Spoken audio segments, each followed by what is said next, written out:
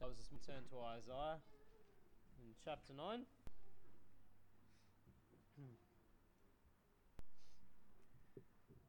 Isaiah chapter 9, and we'll just read verse 6 and 7 again as we begin this morning. Verse 6 says, "For unto us a child is born, unto us a son is given, and the government shall be upon his shoulder, and his name shall be called Wonderful, Counselor, the Mighty God, the Everlasting Father, the Prince of Peace. Of the increase of his government and peace there shall be no end, upon the throne of David and upon his kingdom, to order it and to establish it with judgment and with justice from henceforth even forever. The Lord of hosts will perform this." And let's just open with a word of prayer. Dear Lord and Heavenly Father, we do thank you for this most wonderful day. We thank you, Lord, that we can come once again and worship you, sing praise to your name. And Lord, we pray as we come around your word now this morning that, Lord, you would instruct us and teach us through your word. I pray, Lord, that you would empower me through your Holy Spirit this morning.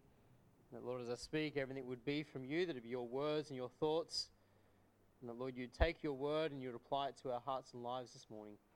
We pray you bless as we consider the final name this for our Messiah, we pray in Jesus' name. Amen. We have, of course, leading up to Christmas, been looking at Isaiah chapter 9, verse 6. And we didn't finish one title to go. We've looked at the first four names that are given to the Lord Jesus Christ. We looked at the name Wonderful, Counselor, the Mighty God, and the Everlasting Father. We haven't looked at the final one, the Prince of Peace. And so this morning we're going to consider this final name, the final title here, Prince of Peace. You know, Christ truly is the source and the champion of peace. That's who Christ is. You know, at his birth, it was announced by the angels that he come to bring peace on earth. Let's just turn over quickly to Luke chapter 2.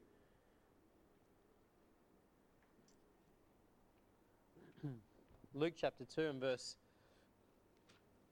13. It says, "And suddenly there was with the angel a multitude of the heavenly host, praising God and saying, Glory to God in the highest, and on earth peace, goodwill toward men." Now, as the angels there appeared in heaven, the angel appeared to the shepherds and then the heavenly host with the angels, and they sang and declared peace on earth and glory to God in the highest. You know, Christ came for this purpose. Christ came to bring peace to this world, peace to mankind, true peace, lasting peace. You know, peace is something that the world longs for, is it not? It's something that, you know, the world desires. That's what they want. Around the world today, mankind in general wants peace. You know, and I'm sure that many looking towards the new year, that's their desire for 2017, that there would be peace on earth. You know, because this is man's desire, they seek peace through all sorts of different methods. They seek peace through whatever method or means they can find, but the result is never lasting. You know, peace that man orchestrates is never lasting, it's never real. And indeed, they will never find real peace, lasting peace, apart from Christ, who is the Prince of Peace. You know, before we go any further, I think we need to define exactly what real peace is. You know, the world uses the word peace to describe many things. You know, we use the word peace to describe a peaceful place. You know, it's quiet, it's tranquil. We use the word peace to give out the absence of war. We use the word peace to describe various different things.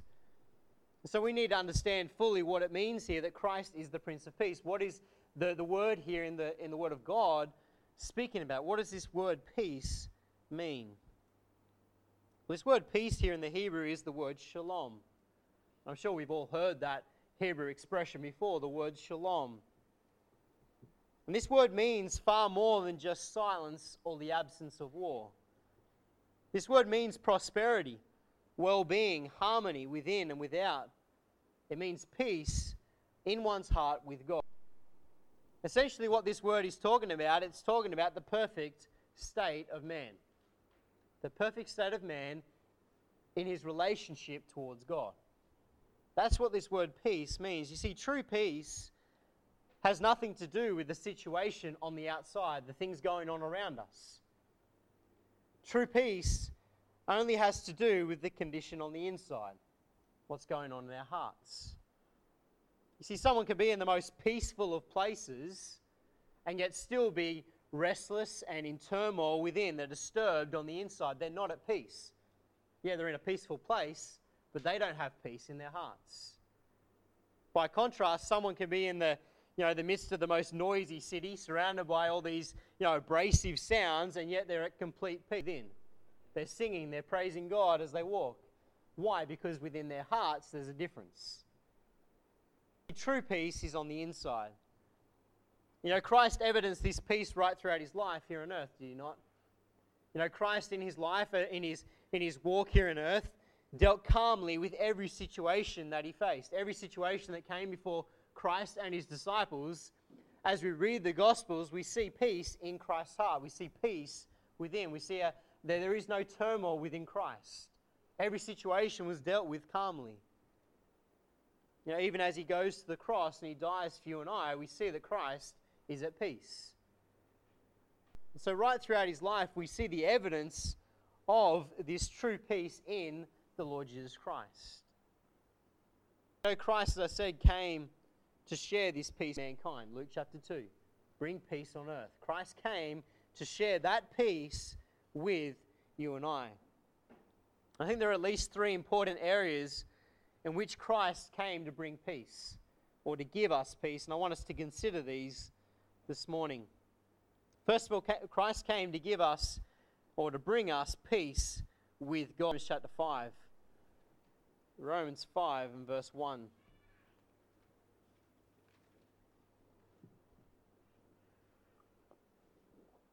Romans 5 and verse 1. It says, "Therefore, being justified by faith, we have peace with God through our Lord Jesus Christ." Now here in Romans 5 verse 1, Paul declares unto you and I that through Christ we are now able to have peace with God. Peace with God. And so indeed that's why Christ came, is it not?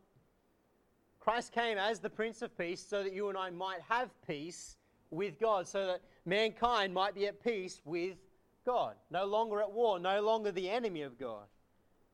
He came to make peace on our behalf. Turn over to Colossians chapter 1, because Colossians puts it a slightly different way. Colossians chapter 1.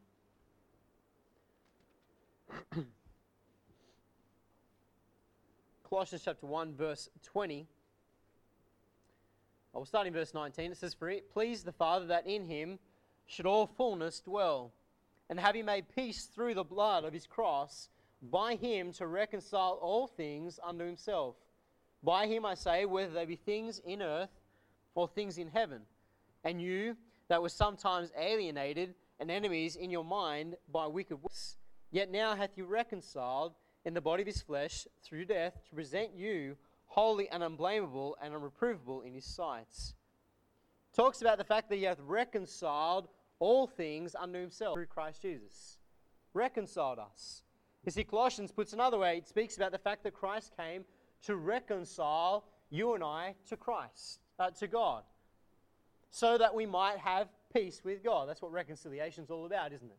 It's all about bringing two parties together. It's all about there being peace with God. Of course, the reason that you and I need someone to come and to reconcile us to God, the reason we need someone to give us peace, is because of Adam and Eve's sin. That's the reason we need someone to come and provide a way of reconciliation. It's because of what Adam and Eve did in the Garden of Eden. You see, before they sinned, Adam and Eve had the perfect state of man. They had peace. Adam and Eve lived and dwelt in perfect harmony with God. They had peace with God. Go to Genesis chapter 3.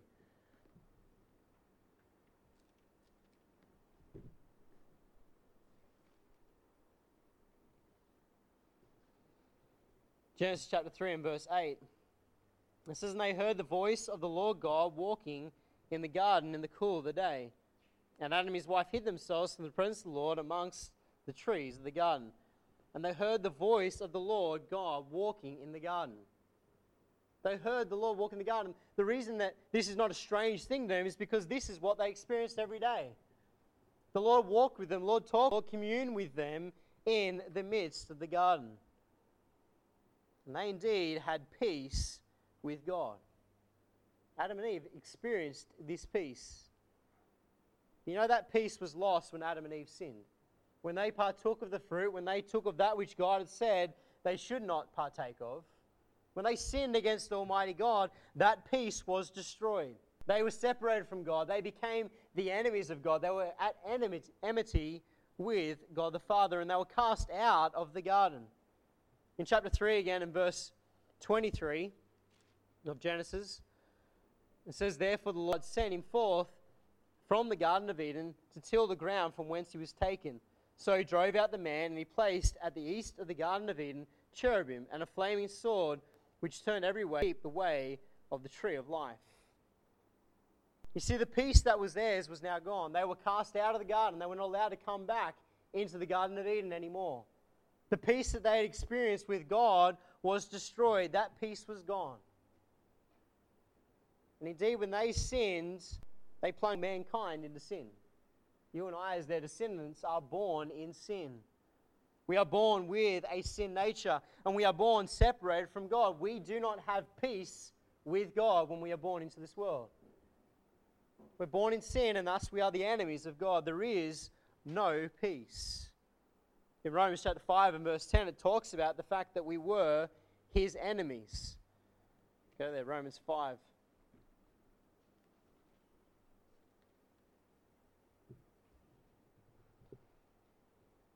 Romans 5 and verse 10, it says, "For if, when we were enemies, we were reconciled to God by the death of his Son, much more being reconciled, we shall be saved by his life."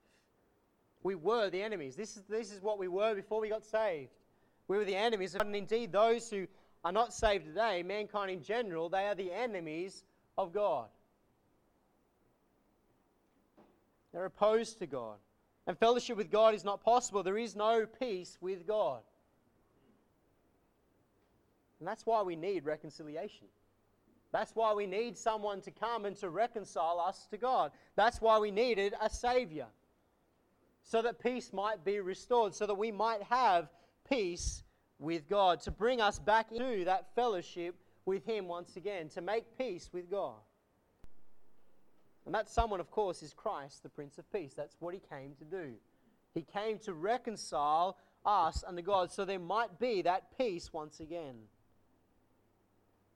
You see, Christ came to deal with the problem. He came to deal with the thing that is separating us from God, so we might have peace with him once again. You know, with Christ's birth at Bethlehem some 2,000 plus years ago, Christ left heaven's glory, the Prince of Peace left heaven's glory, and he entered the human race. He became flesh and blood. And at Calvary, he died to represent all mankind, to represent all of us on the cross. He bore the iniquity of us all, as it says in Peter. He bore our sins in his own body on the tree. And it was his sacrifice there on the cross that made peace with God possible. Colossians chapter 1 and verse 20, we read it before, but quickly turn over there.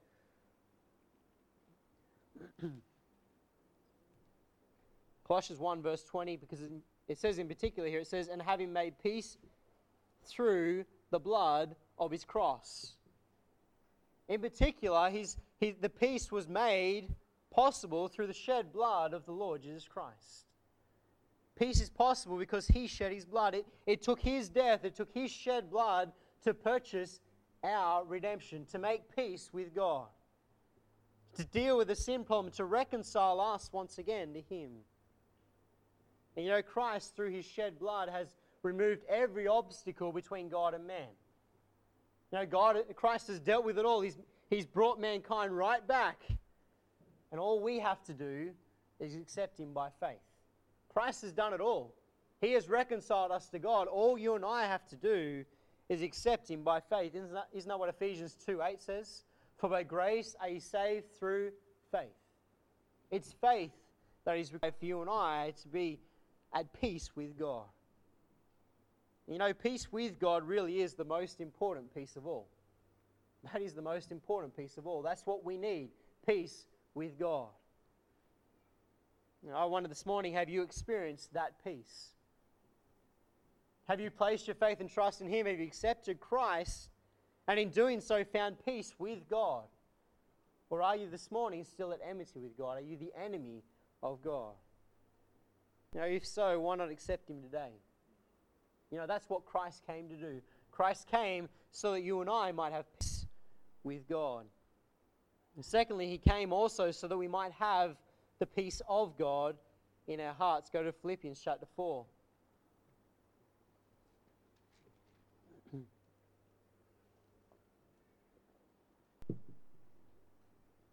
Philippians 4 verse 6 says, "Be careful for nothing, but in everything by prayer and supplication with thanksgiving, let your requests be made unto God. And the peace of God, which passeth all understanding, shall keep your hearts and minds through Christ Jesus." See, secondly here we see that not only did Christ come so we might have peace with God, but also so that we might have the peace of God in our hearts. You see, this is something you and I possess once we get saved. If you're here this morning, you're saved, you know Lord Jesus Christ, your Saviour, then not only do you have peace with God, but now we have the peace of God in our hearts. Now in Philippians 4 verse 6 and 7, it speaks about the peace of God which passeth all understanding. Passeth all understanding. This phrase means that this peace is of the highest kind.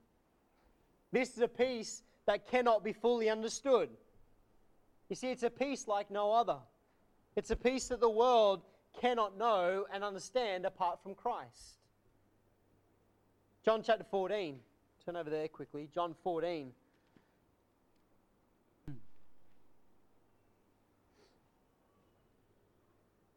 John 14 and verse 27. It says, "Peace I leave with you, my peace have I given unto you. Not as the world giveth, give I unto you. Let not your heart be troubled, neither let it be afraid." We have the Lord Jesus Christ promising to give us this peace, to leave us this peace. And Christ himself says that this peace is not as the world. Christ himself declares that this peace is not like the world's peace. It's different. It is unique. It is a peace that passeth all understanding. You see, it's not a shallow peace based on the absence of war. It's not a shallow peace based on silence or a peaceful place. No, this is a peace in our hearts. It's a peace that comes from only knowing and having fellowship with God. It's a peace that we can only know through Christ, the Prince of Peace. Back in Philippians 4 verse 7, Paul goes on to say that this peace keeps our hearts and minds. It keeps our hearts and minds. The peace of this peace keeps us from anxiety, keeps us from agitation. It guards us, it protects us. This peace of God in our hearts. You see, it's this peace that enables us as believers not to worry about the things of life. It's this peace that brings us through troubled times in life. It's this peace that means that as Christians we can keep on smiling. This is the peace of God in our hearts. You see, when troubled times come, it's this peace that brings us safely through, the peace of God in our hearts. And this peace is found and experienced as we daily remember the promises of God made to us as believers. That's where we find this peace, is it not? That's where we find this rest. It's considering and dwelling upon, meditating upon the promises of God to us as believers. For instance, Psalm 23. Let's go there. I know we know it well, but let's go there. Psalm 23.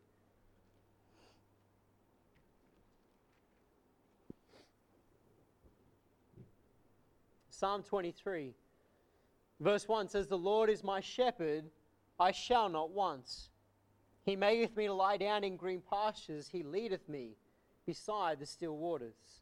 He restoreth my soul. He leadeth me in the paths of righteousness for his name's sake. Yea, though I walk through the valley of the shadow of death, I will fear no evil. For thou art with me, thy rod and thy staff, they comfort me. Thou preparest a table before me. In the presence of mine enemies, thou anointest my head with oil. My cup runneth over. Goodness and mercy shall follow me all the days of my life, and I will dwell in the house of the Lord forever." Psalm 23 alone gives to you and I numerous promises from God. Numerous promises that are ours because Christ is our shepherd. And we run to Psalm 23 at troubled times in our lives, do we not? Because Psalm 23 gives us peace, gives us rest, as we consider the promises of God to us as believers. In this great psalm, we are promised that Christ as our shepherd will take care of our needs. We shall not want. We're promised that he will lead us and guide us to the still waters, that he'll lead us to the green pastures and make us lie down in peace. We're promised that he will protect us with his rod and his staff. We go on. This psalm is packed full of promises from God, and as we consider them and dwell upon, it gives us peace. Why? Because we rest in God and the knowledge that he's promised these things to us. He said, no matter what path the Lord takes us on, the Lord leads us on, you and I know he goes before us and he is our shepherd and he will protect us. Isn't that what that verse says? Where it says that if we, yea, though I walk through the valley of the shadow of death, I will fear no evil. It doesn't matter how dark the times get in our life, with God going before us, Christ going before us, you and I have nothing to fear. It gives us peace, gives us rest. Not only that, but you and I can rest and find peace in the knowledge that he's preparing a place for us. Go to John chapter 14. Another passage we know well. And there's a reason we know it well, because we dwell upon these passages. John 14, verse 1. Let not your heart be troubled. Ye believe in God, believe also in me. In my Father's house are many mansions. If it were not so, I would have told you I go to prepare a place for you. And if I go and prepare a place for you, I will come again and receive you unto myself, that where I am, there you may be also. And whither I go, ye know, and the way ye know. John 14 is this glorious passage where Christ speaks about the fact that he's preparing a place for us. And as you and I as believers meditate and think upon that fact, it gives us peace, it gives us rest. To know that Christ is preparing an eternal dwelling place for you and I. That when you and I leave this earth, we enter glory. When we leave this earth, we enter our heavenly dwelling place. Death for you and I as believers is nothing but a doorway to heaven. Death holds no fear for the believer. To be absent from the body is to be present with the Lord. You see, this is a peace that you and I have because we know that Christ is doing this for us. It's the same as 1 Thessalonians chapter 4, where we read about the fact he's coming back. That's, what does it say at the end of that? It says, wherefore comfort one another with these words. Why? Because it gives us peace to consider and dwell upon the fact that Christ is coming back for us. It's this peace of God in our hearts that enables men and women through the centuries to go to their deaths glorifying and honouring the Lord. I'm sure most of us have read Fox's Book of Martyrs. And you're reading there about men and women who were at stake, and as they're burning alive for their faith, they're singing and praising God. How can people do that? It's because of the peace of God in their hearts. It's because they know John 14. It's because they know Psalm 23. They know 1 Thessalonians 4. The peace of God in their hearts, resting upon the promises of God. You see, that's the peace that you and I as believers can know and have in Christ. The peace of God in our hearts. And the reality is that this peace is not a shallow emotion. It's not a shallow emotion based on feelings or based on circumstances. The world, their feeling of peace fluctuates based on everything that's going on around them. For you and I as believers, it's stable. Why? Because Christ is stable. Our peace rests in him. Our peace is found in a deep confidence and joy in the finished work of Christ on the cross. His victorious work on the cross. It's his work that brought about peace with God and now gives us peace of God in our hearts. The unsaved cannot know or understand this peace. They can't understand it. For them, there is no satisfaction in life. There is no peace in life. For them, there is no peace or rest in death, because they do not know the Prince of Peace. Only through knowing Christ can we experience this peace in our hearts, this peace that passeth all understanding. And thirdly, this morning we see that Christ came to bring the peace from God to this earth. Peace from God to this earth. Go to Isaiah 2.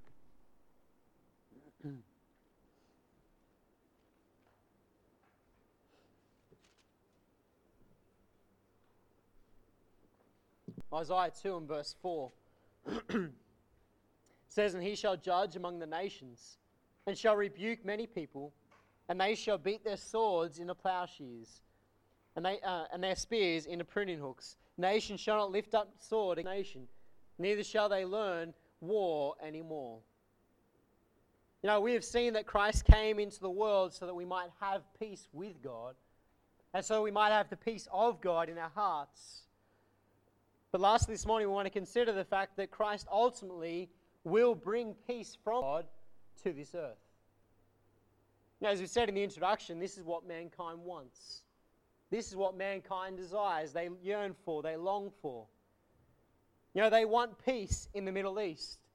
They want peace in Europe. They want peace in the African nations. They want peace right around the world. This is what our world leaders desire, peace on earth. But the reality is that this world will never experience true, lasting peace until Christ, the Prince of Peace, is on the throne. Until he is ruling and reigning on earth. And when that day comes, Christ will complete his ministry as the Prince of Peace. He will complete this ministry. At his birth, the angels declared that Christ came to bring peace on earth. Luke chapter 2 read. Beloved, Christ has not failed in that task. Christ did come to bring peace on earth. He will indeed bring peace on earth. There is a day coming when he will fulfill this role. Indeed, this is what Isaiah chapter 9 verse 7 is all about. Go there. Isaiah chapter 9, we've been looking at Isaiah 9 verse 6. But verse 7 says, "Of the increase of government and peace there shall be no end, upon the throne of David and upon his kingdom, to order it, establish it with judgment and with justice from henceforth even forever. The zeal of the Lord of hosts will perform this." Verse 7 is all about the reign of Christ on earth. Christ will come and set up his government. And it says here in verse 7 that of his government and peace there shall be no end. There shall be no end to the reign of peace once Christ establishes his kingdom. Yes, he's going to reign for 1,000 years here on earth during the millennium. But then Christ will continue to reign for all eternity in the new heaven and the new earth. Beloved, with Christ on the throne, this world will finally experience peace. True, lasting peace. With Christ on the throne, all the promises of peace that are found in the prophets will finally be fulfilled. Go to Isaiah chapter 11. Isaiah 11, verse 6. Excuse me. It says, "The wolf also shall dwell with the lamb, and the leopard shall lie down with the kid, and the calf and the young lion with the fatling together. And the little child shall lead them, and the cow and the bear shall feed. Their young ones shall lie down together, and the lion shall eat straw like the ox. And the suckling child shall play on the hole of the asp, and the weaned child shall put his hand on the cockatrice den. They shall not hurt nor destroy in all my holy mountain, for the earth shall be full of the knowledge of the Lord, as the waters cover the sea." Isaiah 11 here describes the peace that will be on earth amongst God's creation, amongst nature. With Christ on the throne, the lion and the lamb will lie down together. There will be harmony, there will be peace amongst God's creation. You see, things will be restored to as they were in the Garden of Eden. Things will be once more at peace, as Christ is on the throne. Isaiah chapter 2, verse 4, we read it earlier, but let's go there, Isaiah 2. And 4, it says, "And he shall judge among the nations, and shall rebuke many people. And they shall beat their swords into plowshares, and their spears into pruning hooks. Nation shall not up sword against nation, neither shall they learn war anymore. Micah chapter 4 verse 3 says basically the exact same thing. Both verses describe the peace that will be among the nations in that day. Nations will no longer lift up their weapons against one another. Instead, the verse says that they will beat their weapons of war into farming instruments. They will destroy the weapons of war. Why? Because there will be no need for them anymore. Conflict will finally be over. Peace will come to this earth. Now, the thing that mankind yearns for will finally happen when Christ, the Prince of Peace, is on the throne.